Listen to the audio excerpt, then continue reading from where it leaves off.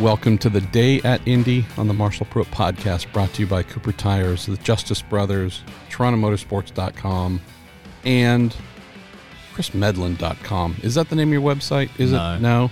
I'm a really sexy F1 reporter who's also on Amazon, or is it Netflix, or is it Hulu? Come on. You've got to plug me properly here. Okay. Well, last time a man said that to me, it cost me about $20. Chris Medland. Is it on that kind of podcast? Oh, I'm from the Bay Area. People have their questions about me. We have our pal leading us off here, a Day at Indy for Friday, called Fast Friday. It's kind of freaky, funky Friday almost here, the 17th. This was not what I was expecting. We have our pal Chris Medland, my Racer.com colleague. Normally, you are covering the Formula Folks might have seen or heard your lovely voice and face on the fairly awesome Formula One little 2018 season documentary done. Good of them to invite you into that. This is your now third time covering the 500? Yep, third year in a row. Portions of the 500, I should say. The quick bit.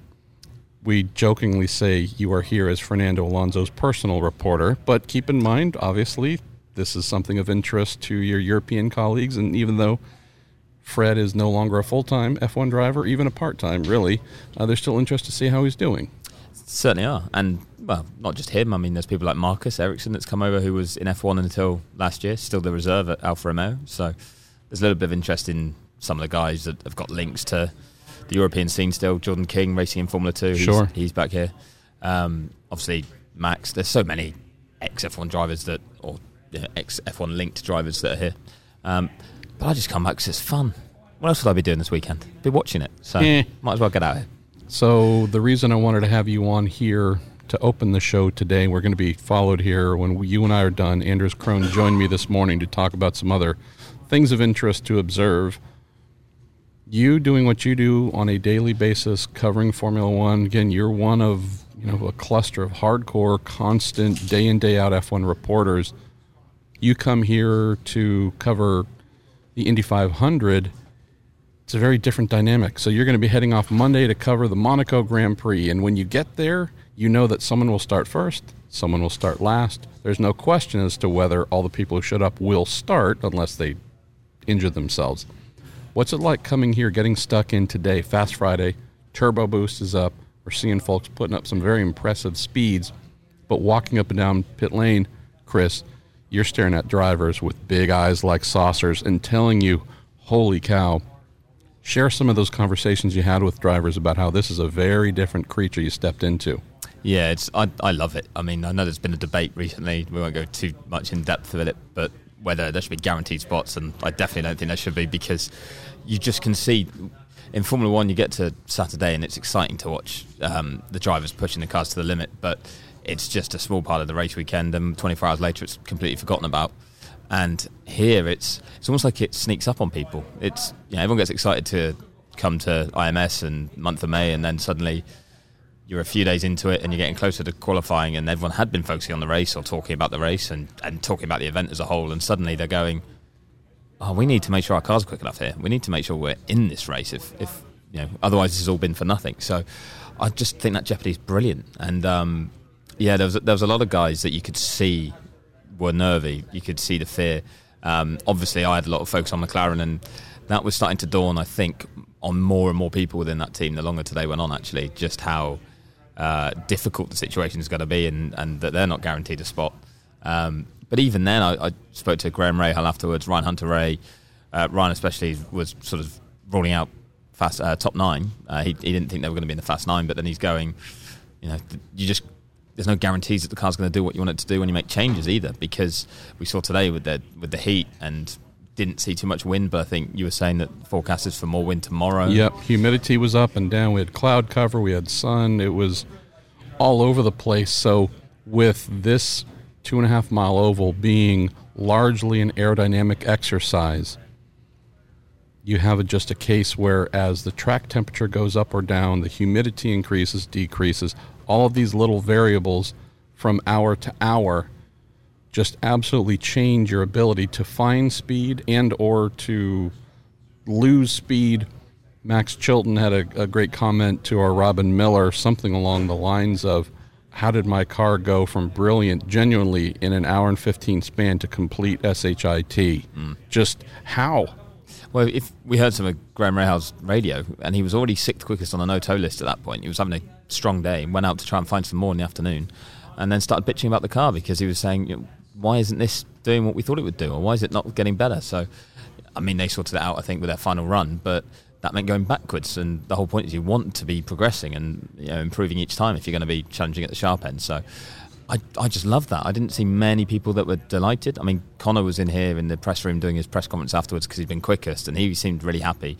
Obviously, he was very happy with his draw because he got first, I think, out in the qualifying draw. But then when you look at the no-toe speeds, he's down 22nd. Yeah, he's a long way down. Again, he's put up the biggest number of the month, 231.704 mile per hour. It's amazing, but it's a nothing. toe. Yeah, it's cool, but it means nothing. Yeah, if he was P1 on overall and P1 to 5 on the no-toe, boy, that would be a reason to be very happy. Again, being 22nd on the no-toe, which is the clear indicator of what your qualifying performance could be like, Chris. Are we concerned Connor's going to be in the show? No. But are we talking about Fast 9 where he really wants to play? That, based on today, or what he put up today, could be something where he and his team are going to have to do some solid work overnight to get into that frame. Let's move to this no-toe list because it really does it should be driving the conversation today. Instead of starting with who is best, we'll get there eventually.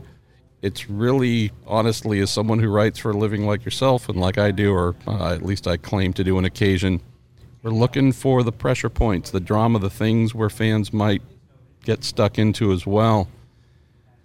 Yeah, we had a couple who were definitely we know somewhere at the bottom because we're staring at a page that is telling us they are, but we know some of them might have not had the most productive or the best days. That could be the reason, not just they did a lot of laps and the car was still slow.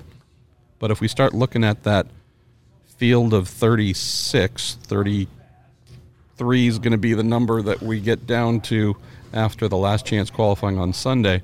I mean, we do need to really start looking at, what do you think, maybe 28th on down as kind of the jeopardy list?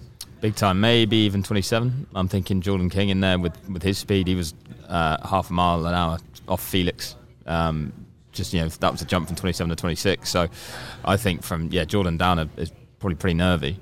And I mean, the big name in that drop zone is Fernando Alonso, isn't it, in 30th place? I mean, McLaren have made a huge scene about how they're going to, I say do well at this race, but they're here to win it, for Fernando to get the Triple Crown, and they've taken it seriously, doing it their own way. And the way their week's gone, they're really on the back foot. And he's in and around a bunch of guys that you maybe wouldn't expect to be down there either. I mean, Oriol Servia, we weren't expecting him to be sort of under threat. You'd think he'd be a guarantee for making it through. So, yeah, there's some interesting scenarios to play out down there. And, I mean, we maybe might see one of the Juncos cars that's getting rebuilt overnight that might struggle tomorrow, but that seems to be it. I think, I can't remember which driver said it, I think it was maybe Connor in his press conference was mentioning that everyone is a lot closer than they were expecting.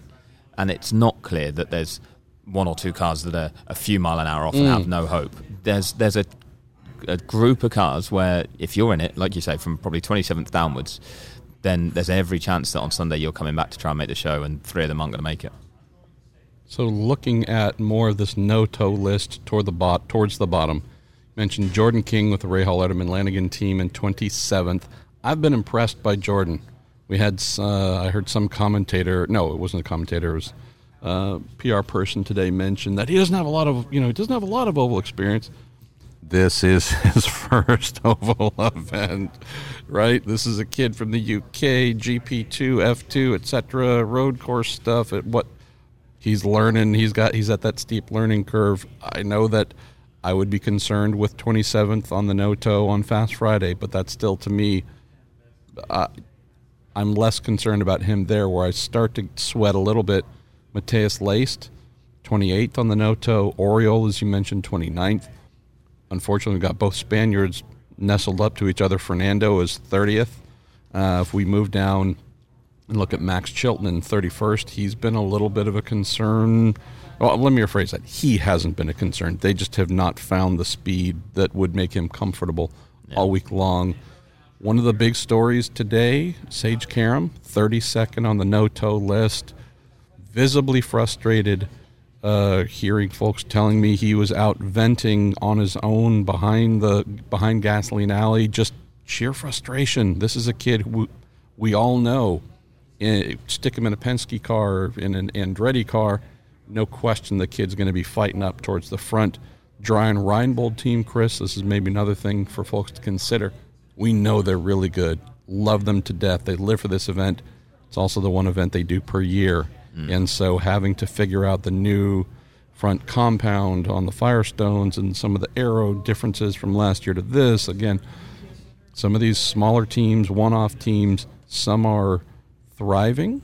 We'll get to Pippa Mann and the Clausen Marshall Racing team here making their debut. Very impressive. And yet, Brian Reinbold, bit of an institution, at least with Sage's car, not so much. Jer Hildebrand went out in it to see if he could find anything that stood out. He couldn't. Sage sitting there in 32nd. None of us would have expected to see him there. Then we get to one that we would, that being Ben Hanley in 33rd. Not 35th, 36th, but 33rd, right? Then Pato Award, 34th. Again, having to recover from a crash. The car doesn't have the Speedway body fit on it. It's a road course car that's converted. That's always going to lose you. The estimate among engineers is 1 mile to 1.5 miles per hour. So that's not a joke. That's a real thing. That would take a kid who could potentially be middle of the pack without the crash to towards the end.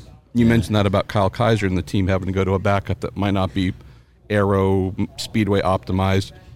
And Spencer Piggott, a little bit of a weird thing to see, knowing that Spencer has been pretty darn fast and competitive this week. Again, a lot of that in tows and such, but the Carpenter team has been really strong with Ed Jones leading overall, no toe. Ed Carpenter second. Weird to have Spence at the bottom.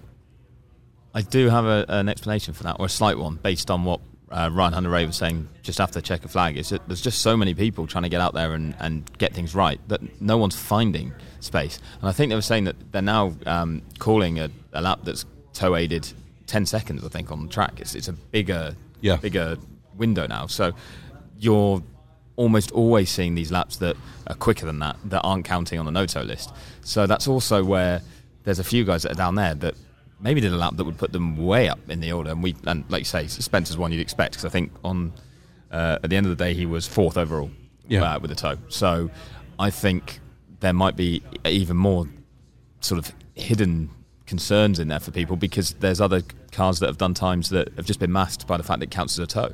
So this is where, I mean, someone like Fernando, because I keep mentioning him, but he did 77 laps today. You know, he had some clean air, he had some no-toe runs. There's others that maybe didn't, and that's why it's kind of masked them. So that's going to be something that means there's hardly anyone going to be sleeping comfortably tonight. I'd be amazed if there's more than 5 drivers who go to bed not thinking we could certainly struggle to make Fast 9, but if not, if it doesn't come together, we can find ourselves still running on Sunday to make sure we're in the show.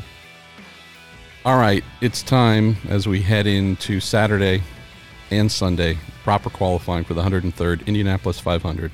Fast Friday is done. I don't know what the hell we learned. A lot of drivers were confused. Some were fast. Many were scared. This is the part where we kind of sort of vaguely give folks an idea as to who we think. Won't be on pole on Saturday, but we'll at least set the Fast 9. And to join us, because Chris Medland and I just speaking about this, the Robin Miller. The oldest, meanest, dumbest journalist in the media center. Yep. I can't really argue. I mean, that's hard to argue with it. That'd be good on a business card. Yeah. What comes to mind, our brother, in terms of speed and who do you think's going to have it, at least if we're talking kind of Fast 9 to get through to Sunday and actually properly fight for the pole? Nobody's going to have a lap at 2:30. It's going to be too windy and too hot. And here's the top 9. Rossi, not in this order, just Rossi, Dixon, all 3 Carpenter cars, Will Power. How many is that, Chris? Help me out. That's 6. 6, so I got 3 to go. Oh, you screwed yourself by doing that already. Graham Rahal. Graham Rahal, I love it. All right. Pagano. That makes Already sense. said Power. Did I say Power already? you said Power. So you need one more. And then we have Kind of need a wild card for the 9th. Charlie Kimball. Charlie Kimball. That is wild. Sebastian Bourdais. Just forgot he exists. Not a chance. He'll be great in the race, but I just don't think, he's, he don't need to go out and Elio set any records. Castroneves, last year's news. Joseph Newgarden. Don't even bother turning up, says Robin Miller. I'm trying to. Everybody will pick those guys. All 3 Carpenter cars, you think? Oh yeah, Charlie Kimball is. He's always been pretty good here. And he's been pretty good no-towing all week. No, and when you Chuck's the sit real in that deal booth on for ovals. 6 or 7 hours and you watch all these laps going around, you kind of get. But I give Anders Krohn credit for he said on Tuesday, he said, look at Rossi. And you tell you what, Wednesday ran 46 laps and parked it because it was so good. That was terrible yesterday, but it was good again today. You just watch where he runs in traffic or by himself. And Dixon's the same way. They're impressive, man. They are impressive. But it's interesting because, everybody was going, Chevy's going to kick. You guys know more about engines than I do. Looks pretty even to me, doesn't it? I mean, I think Except for the Chevys being fastest in the no-tow, but Yeah, for the top 5. But again, keep in mind, that's although true. there's extra boost, although the series provides extra boost for everyone today, in terms of engine tune, you never know. If both manufacturers give the hottest tune for teams to try today or not, it was hot. We heard definitely some drivers, Hinch was one of them, about, hey, need to try and cool this thing down. So, again, we'll see what happens there. So Chris and I already spoke a little bit, Robin, about concerns, right? Who should we be concerned about? I know it's Friday and we're talking about something that'll be settled on Sunday, but at least looking at things today, a couple of names you think might be at that cutoff to make the show concern when we go into tomorrow. Because we're only setting the top 30. Everyone else that's not in the top 30 is going to be sweating bullets Saturday night.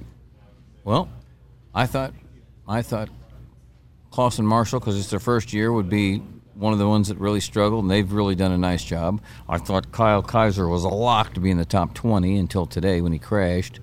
I think What was the quote? I don't know if we can say it. There might be kids listening, but what was the quote I might have shared with you from Ricardo Juncos? His thoughts after the crash? I want to punch him in the face. And he's the world's nicest guy. Yes. I mean, he's not a violent human being, but it was the second lap. And he missed the third turn. But anyway, and he'd done such a good job last year, and he'd done such a good job up till today. It was just, you're like, what are you doing?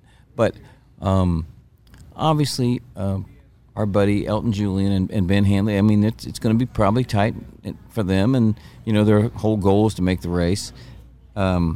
I don't know about our Pato Award. I don't think that's a very good car. It's been rebuilt. Kaiser's got to get in a backup car, which is a road race car. You got, who am I forgetting? Who am I leaving? Servia, maybe? He hasn't, Servia will be okay. I think Sage just seemed really spooked today for a while, and then J.R. Hildebrand took his car back out. So, I mean, he was really good a couple days ago. Max might be on Max Chilton. It could be close, but I mean, Trevor Carlin was so over the moon the other day about Charlie Kimball. I mean, he was like, "This is the first time, man, we've really been fast without a tow, and we're right there all day." And so, the thing I like about Max here is, Max is a real fighter. We've seen him he's really stood up here, and I say that maybe in comparison to a few too many road and street course races where, honestly, I just kind of forget he's there.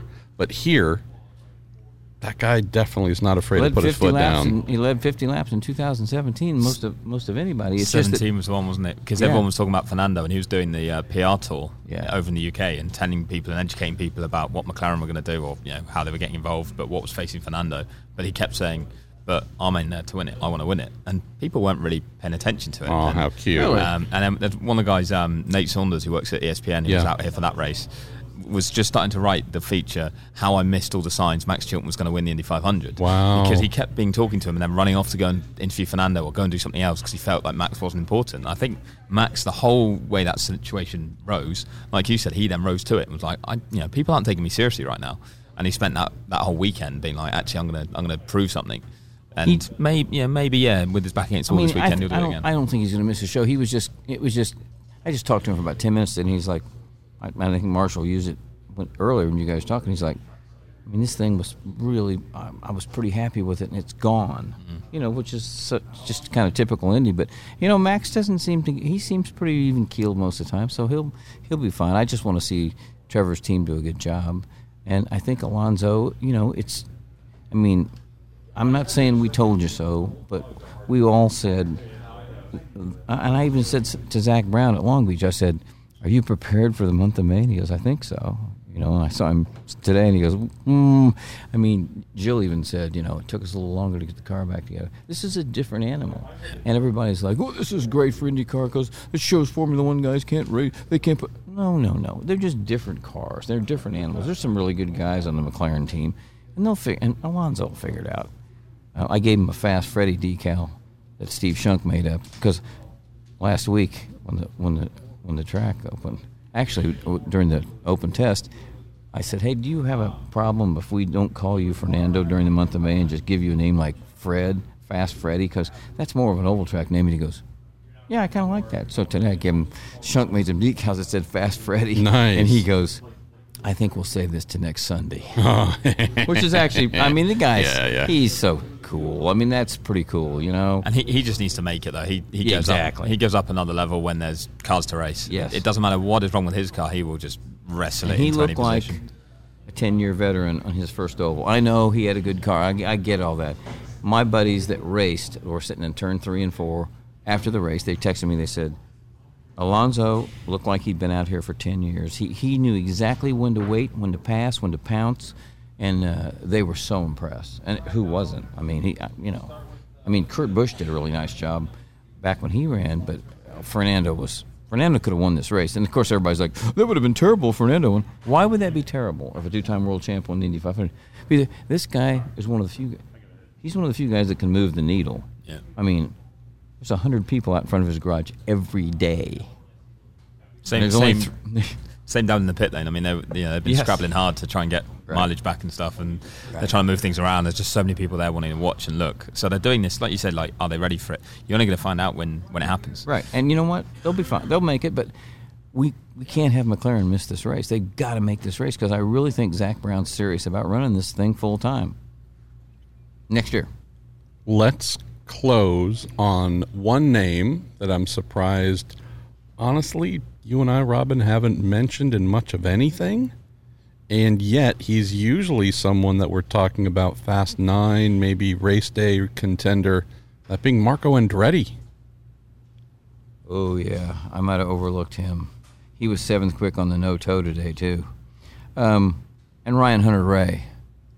I picked Charlie Kimball instead of Ryan Hunter-Ray. Yeah, but Chuck, again, P5 I'm okay with Charlie Kimball. I'm just Murphy. saying, I picked Hunter-Ray or Graham to win the Indy 500 6 months ago, one or the other. Well, I guess I'll stick to that.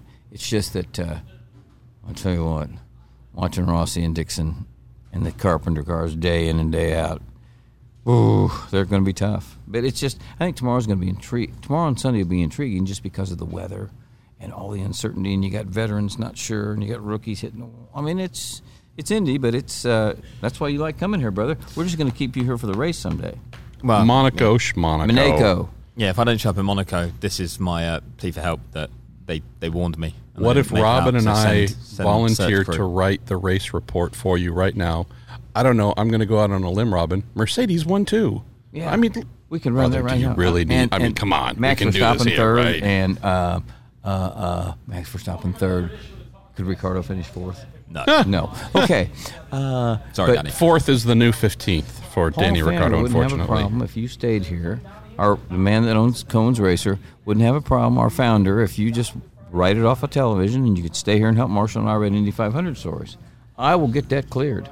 You are not the first people to try and do this to me, but there's just too many other things. Because you got to host the drivers. Press conferences, yeah. This really annoying voice has got to do all the press conferences and get the drivers to excitedly talk about racing at Monaco, which actually they love qualifying now. We're talking, I'm here for qualifying day here, and I love this. But you go to qualify in Monaco, and when they are on the limit between those walls, that is amazing. You're right. Race, normally pretty processional, but the qualifying hour is just something I special. could watch Senna qualifying 10 times a day there. It's just like, oh, how did he make it? But admittedly there, you know that, as we said earlier, unless someone puts it in the wall heavily beforehand, all 20 are going to qualify and race. And here we don't know which 33 we're going to end up with on Sunday, which is just great. I love it.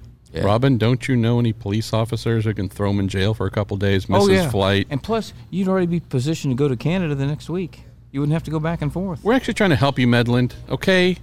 It's a mini F1 intervention. Stay here with us idiots. We took him to American dinner last night. He actually enjoyed it. He has steak. He needs to put on some weight. He weighs 80 pounds.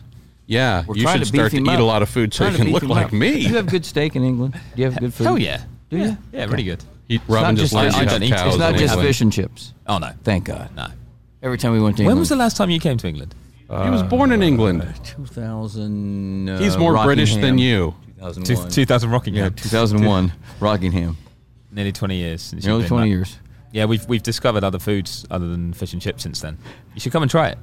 We found a place close to the track at Rockingham that was called a Hearth, and it was a family style. It was just called a Hearth, and they made an old farmhouse into a like a buffet, and it was awesome. We ate there every night, and the readers and the listeners are going, who cares? Yeah. I was just thinking, when you tune in to find out what happened Friday at IMS, you found out that Robin Miller in 2001 had some, was it fish and chips that you had? It was good. Oh God, yeah. Yeah, fish and chips. Okay, so you remember when I said let's close like 5 or 10 minutes 20 ago? minutes ago. Oh, okay. No. Robin, you know someone else who just hasn't been mentioned here by either of us in a couple of days? Herdamania 2.0. 10th on the no-toe list. Oh, yeah. Man. Yeah. Well, my top 9 will probably be, I'll probably get 4 right or 3 right or something like that, which would be typical. What do you like, Medland? I'm pretty impressed by Marcus's job. Marcus Ericsson. Ericsson, 13th on the no-toe list today. He's talked about taking it easy, building it up slowly, learning from Hinch. I think he hasn't put a foot wrong so far. And for his first oval race as well, I'm pretty damn impressed. I know. Guys keep saying, for a guy with not a lot of oval track experience, no, actually, this is his first oval. There's so many guys. It's not a lot of oval track experience, it's like 0. Yeah, they're all learning on the job and doing a damn good job. We haven't seen anyone, really, have we, that looks completely out of place or anything like that. It's a competitive field. I said yesterday on the NBC, our thing, Gold. weeded out the wankers. Which we pretty much have. I mean, there's a lot of, and the depth of the teams are much better. Hashtag weeded out the wankers. I'm still here. That's going to be a T-shirt tomorrow, I'm sure. Hashtag weeded out the wankers. New bumper sticker. All right. Should we stop talking? Yes, we Are we should. done here? Is it time to cut all that stuff out about food. Nobody cares. Oh, no, I'm leaving it in. Yeah, No. I want to know Miller's food in 2002 when he went somewhere else. The Robin Miller International Culinary Tour Yes. podcast. Yeah, when was the last time you were abroad and what did you eat? Last time I was abroad was 2001 at Rockingham. That's the last time you were abroad? Yeah. Oh, that's a whole Now new he's a podcast man. that we're going to have to do on where we're going to take Robin Miller next. I went to Piccadilly Circus and found a Mexican place in the middle of Piccadilly Circus. Some guy went, "You're eating Mexican food in London? What is wrong with you, son?" We know what's wrong with you. Yeah. We do. I think it's A lot time. of hard hits in the old midget days, buddy. Well, we're just glad you no longer just lean to the left all the time. All right, let's roll into our man, Anders Krohn, who's going to take us home. And I'm probably not going to do an outro, so when you're done listening to Anders, just know that all of us here, probably not Miller, he's old and mean, but we do appreciate Cooper Tires, the Justice Brothers, and TorontoMotorsports.com. All right, dear listener, I realize that I just told you we were going to move right into Anders Krohn following Chris Medland and Robin Miller, but I lied. It wasn't intentional. But our friend Ricardo Juncos has come to join us. Keep in mind that in the midst of facilitating this is going to be an overnight thrash to get Kyle Kaiser's spare car up and ready and running. Wanted to come and just share some thoughts, which I thought was really amazing of you, Ricardo, knowing that you have a strong enough team where you can step away for a few minutes just to bring folks inside this journey you never wanted to be on, didn't think you were going to be on. Tell us what it's like being super fast, looking like making the show is going to be easy. You might even piss off some other teams come qualifying. Now, setback, big crash, spare car. Just tell us what it's like. It's hard, right? But it's part of this. And I was actually thinking yesterday night that this is been kind of easy, to be honest, without offending anybody. But we showed very good speed from the beginning. Kai was doing an amazing job. I mean, the whole group of engineers, mechanics. So I always say that from last year, we're going to build from that momentum, which was good. And here we are. We show with just working pretty much, no much money to develop anything. So we only have probably 2 sets of dampers, anything else. And show that speed was obviously good, but at the same time, now we are hit big time with something that is happened to others, happened with us before, and will happen again for sure. This is about racing. This is about Indy 500. So we just need to move on, try to see if we did anything wrong to learn from it, which at the moment we don't, it's hard for us to see what really happened. No, we can't blame anything. I think we were so careful until this point, and like you said, we've been fast. We always been fast, no toes on the traffic, very comfortable with the car. Kai was not even, to be honest, using the sway bars much, and everything was going pretty easy until today. And maybe that's a lesson that we need to learn, but it's what it is. So right now we are facing the situation the best way we can. We putting back together the race car that we use at Austin this year, so which is kind of complete except for a few pieces of the high speed over configuration. But it's going to be a long night for sure. But looking forward to go back tomorrow, make sure everything is fine, and hopefully we can have the speed that we have until now. So the way the schedule is set up, Ricky, obviously we have a bit of a different thing. Instead of the traditional 11 a.m. start that we've had all week long, it's 8 a.m. practice sessions. So your crew doesn't have those couple extra hours that, say, Felix Rosenquist's team did, or McLaren, some of those who've crashed already having to recover Pato Award. So this is something where this car needs to be fired tonight or in the morning. It's on the setup pad, pedals set, if they're, just check everything. There's a lot of work that needs to be done. So the idea of it's going to be a thrash, but we should be able to go back, get some rest, and then get ready to roll out around 11 if this was a normal practice day. You could indeed have some folks that look like zombies. Yes, and I know this is going to be the situation, so we look into a no-stop night. We're gonna stop as soon as the car is done, 100% done. So that means fire up, running everything, setups, everything. We got to actually do take the second set of dampers that we have, go to the shop, revolving those the way we have now, and it's a lot of little details also. That is just, and that's what make a race car fast, attention to details. And those details we was prepping this car for 1 year. Yeah. So we got to do that in one night now. So it's going to be challenge, and tomorrow late we're going to be like zombie, like you said, but it's what it is. And that's the thing when I have this spectacular group of people. I mean, I build this team, and I can be as proud as I am with these guys. I mean, everybody's smiling, everybody's in a good mood. They put some music on it, and I know they're going to work. I don't have to push them. I mean, they go themselves. That's what it is and what will take for us. And happened in 2017 with Spencer Pigot. We turn around the car, we put it back, and now we got to go straight to qualifying at that time, I remember.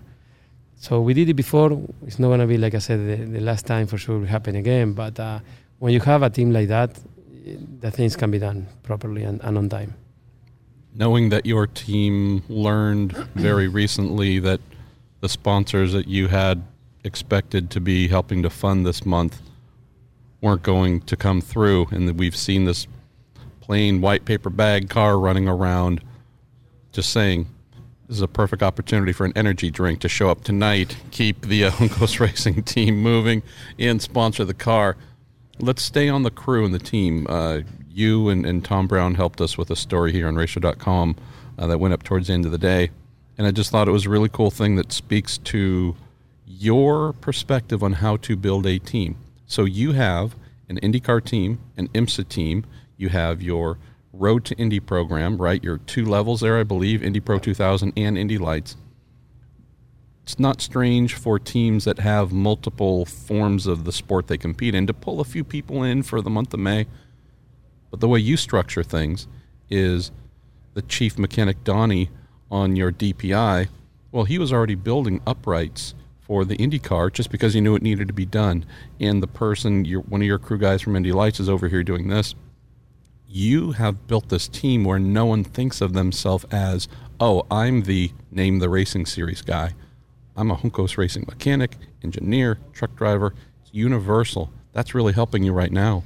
Yes, and I think that's my kind of family philosophy when we talk about family, and everybody feels like family. So in a family, the father does sometimes the garden, then they clean up the garage, and then they clean, they fix the car or paint a wall. The mother does some things different, and this is the situation. So Donnie was very good doing uprights, and he's reminded us he's on the DPI side, but now we need it on the IndyCar building the uprights, and that's what he did. So now we have AJ, from example, at the shop painting the bodyworks that we have to put together now for tomorrow, and probably going to finish 4 a.m. Who knows when? And he's working and he's part of the Indy Light team. So it's a big family, and we are under the same roof, and I just need to be sure that we put, nobody's good for everything, but everybody's good for something. So if you do what you're good to, and I don't make you do something that you're not good at, but someone else is, that's what we do. So yeah, we have 4 teams, but on the end of the day, are race cars, and people are good, have some skills for some things, and that's what we try to maximize. So that's what I said, when you have all this group of people, yeah, it's good, but also can fail, because if you spray too much and you have 4 teams, but the system is not proper and the chemistry is not there, can be a big mess, can be even worse. And now you have so many people, but confusion and then mistakes and error. We were facing this IMSA program, as you said, Mid-Ohio race, then the Indy 500, but we came in from winning Pro Mazda and Indy Lights last weekend. So not because we're doing that, the other programs are suffering. We still be able to perform. And level at Indy Pro 2000 is not easy as well, right? It's a spec car, same for everybody. You have drivers that are learning, so you have your development program in play, you have driver coaches, and we still win in those classes, not because we're doing IMSA or IndyCar, those programs are suffer. So that's because the system is in place, and I think the system is working. Let's finish up on this, Ricardo. And I know earlier when we spoke, you said, I don't really want to get into the number of sponsors, the amount of money yet. Obviously, that's your private information.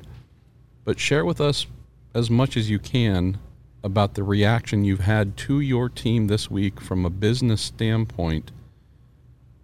Obviously, folks are not going to call you and say they want to put their name on your car if they don't believe there's value and performance there. Tell us about this journey you've been on with folks contacting you, and if and how today's crash sets that back. I don't know. I mean, it's been amazing, to be honest. And since you put this... Oh, don't start that.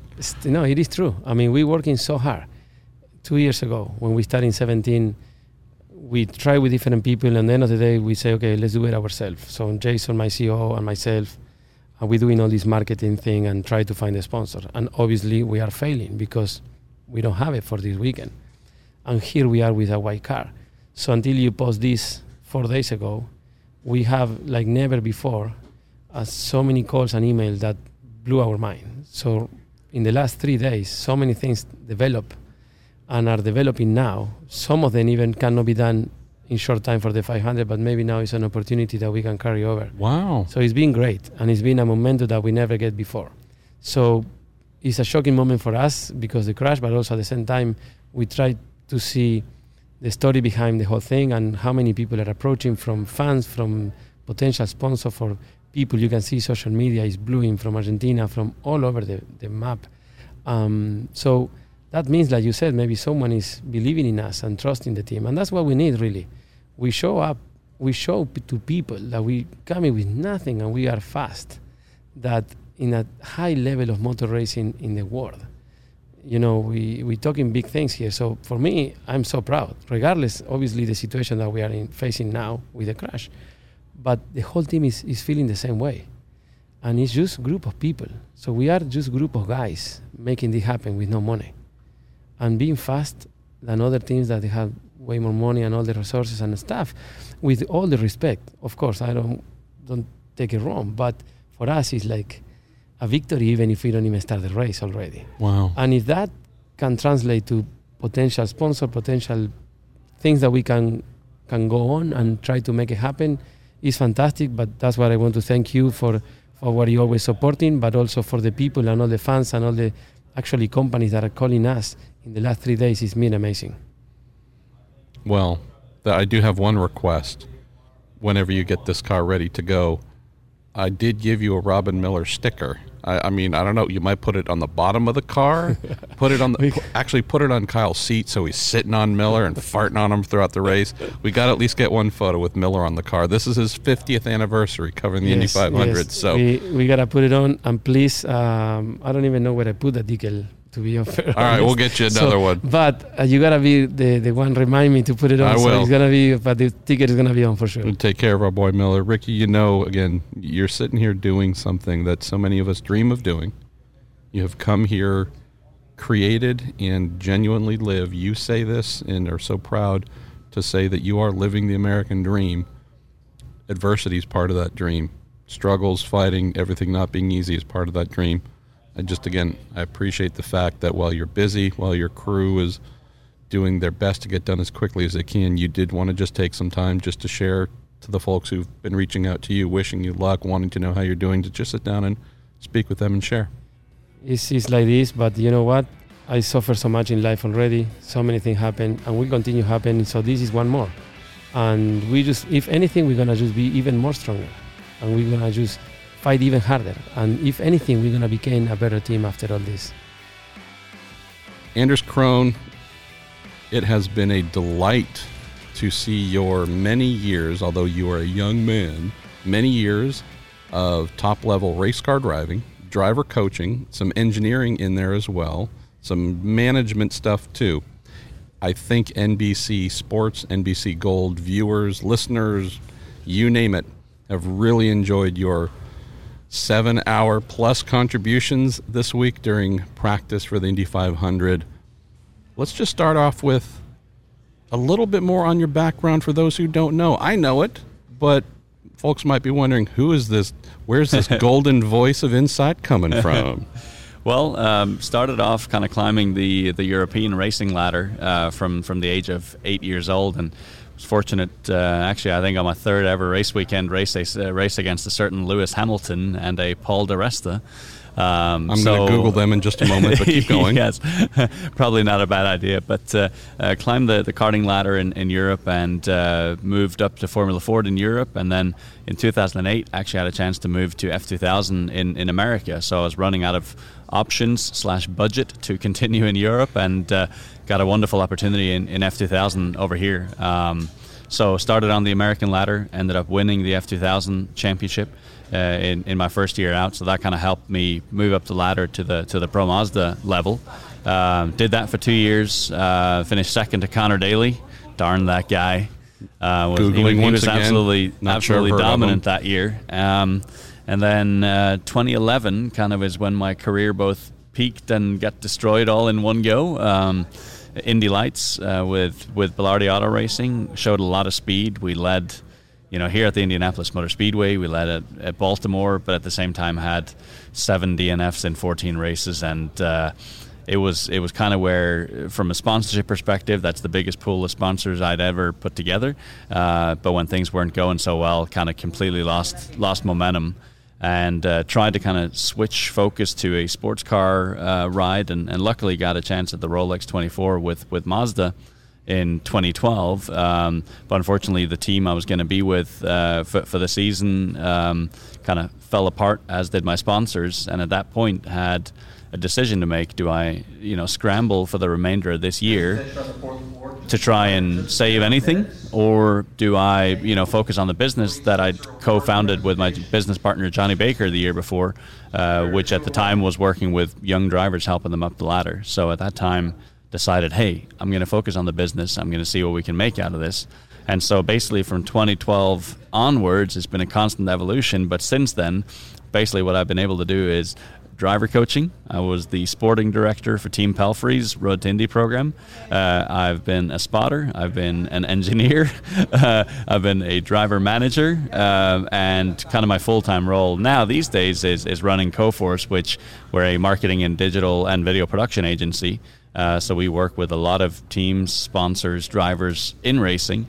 But I feel like over the last sort of 5 years, I've had such an incredible opportunity to learn the other facets of racing that I didn't know when I was driving, and just feel so fortunate to be given so many opportunities to see those different kind of facets of racing, and I think that's certainly helped me a lot when it comes to talking about things in the booth. I first met you here in Speedway, Indiana, a bit unexpected. Wasn't aware of your pole dancing background, but I mean, look, you knew what to do with those dollars that came your way. All kidding aside, let's talk about what we think we might see here coming Fast Friday going into the weekend. We are recording this early because among your many duties, not only with NBC on the good old television, you do have a business that you run as well that's involved with the sports, so very important, man.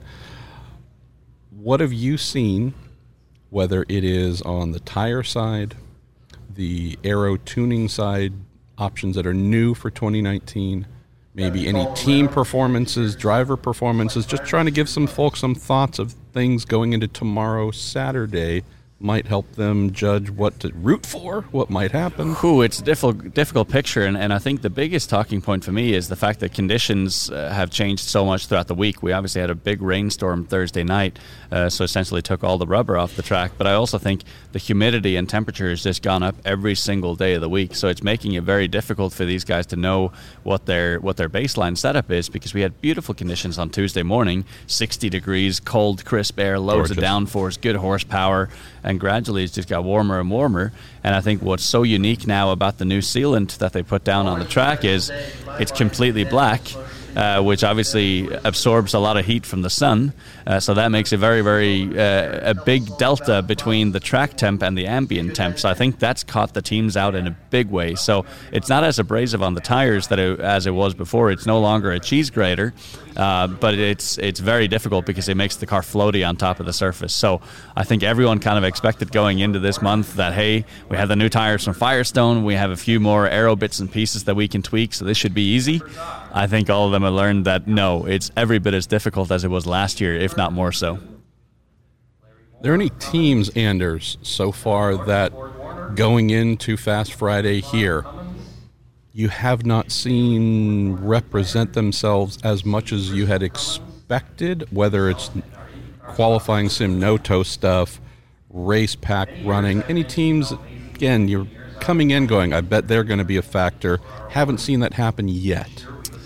Well, I think part of that's been because some people have kind of been playing a little bit slow, and I think you have the likes of Scott Dixon and Chip Ganassi Racing, who typically never really show their cards, but I think that's because early in the week they're always just so focused on traffic running and getting the car nice and compliant. Scott Dixon always won to obviously think long game, so I think in the case of him, we haven't seen what they can truly do. Aero Schmidt-Peterson Motorsports, still a little uncertain of where they're at because they've shown flashes of speed. Jack Harvey early in the week was top 5 in the no-toe report, but then it's been a little up and down. So again, maybe they focused more on a race simulation and we haven't quite seen, their qualifying speed yet. But obviously in the case of Ed Carpenter Racing, Team Penske, and certainly Andretti, we feel like, they've already kind of displayed a little bit of what we can expect from a qualifying perspective. And at the moment, to me, Ed Carpenter Racing, man, they are looking just so strong. And the car looks slick. It rotates extremely well. So I think they're going to be feeling quite bullish going into qualifying. Let's close, Anders, as we're doing a bit of trying to tell the future a little bit. Have you had any concerns on the topic of those who may have been focusing more heavily on race running? Do you have any concerns for any teams, any drivers where we're here at Fast Friday, you have one day to get ready for making this show, knowing 3 are going home? There any look at that, folks. This is just appreciation for you and your talent, folks. You're applauding. Any drivers or teams where you have been thinking, wonder if you struggle at all over the weekend, are you going to look back and ask yourself, did we focus too much on the following weekend instead of the entry point to getting into that weekend? I don't know if there's anyone that's necessarily got their strategy wrong. I just think that there's some that have been unfortunate. Obviously, I'm sure you've talked plenty about this, but just McLaren and their struggles from a mechanical perspective and the fact that, when they had the crash, it took them over 24 hours to build a car back up. Showing that obviously their crew on that team are not full-time and finding it more difficult to assemble a different car. So they're an obvious talking point. I think Dragon Speed Racing have obviously found it quite a daunting task. to get up to speed here. So I think they're concerned. I think they've focused in all the right areas, and that they haven't worried too much about pack running, but I just think that they're struggling for overall speed. Pippa Mann is another one of those that I think has only been focusing on qualifying sims, even though we haven't had the additional boost, but she realizes that her race is smart to get into the race. And I completely agree. I mean, it's probably going to impact her, if she does qualify, it's going to impact her big time in the race because she won't have that data. But at the same time, you'd much rather be in the race and struggle in the race than not be in the race. And so I think the other ones that kind of are a bit uncertain right now are, we saw Felix Rosenquist. He had an incident. He's building his confidence back up. We think he'll be okay because he's with Chip Ganassi Racing and he'll have a lot of data from Scott Dixon. But as a first-time qualifier around here, it's not an easy place. And, Oriol Servia, has shown a little bit of speed, but again, a little bit of hit and miss. So not sure exactly what the true representation of his speed is to this point. So I would say at this point in time, there's still not a clear picture of, who are the 33 that are staying, who are the 3 that are going home. Prophecies being spouted by my favorite Norwegian. Anders Krohn, thank you for taking some time, my friend, and we'll look forward to gaining more insights from you today on NBC Gold. Thanks very much.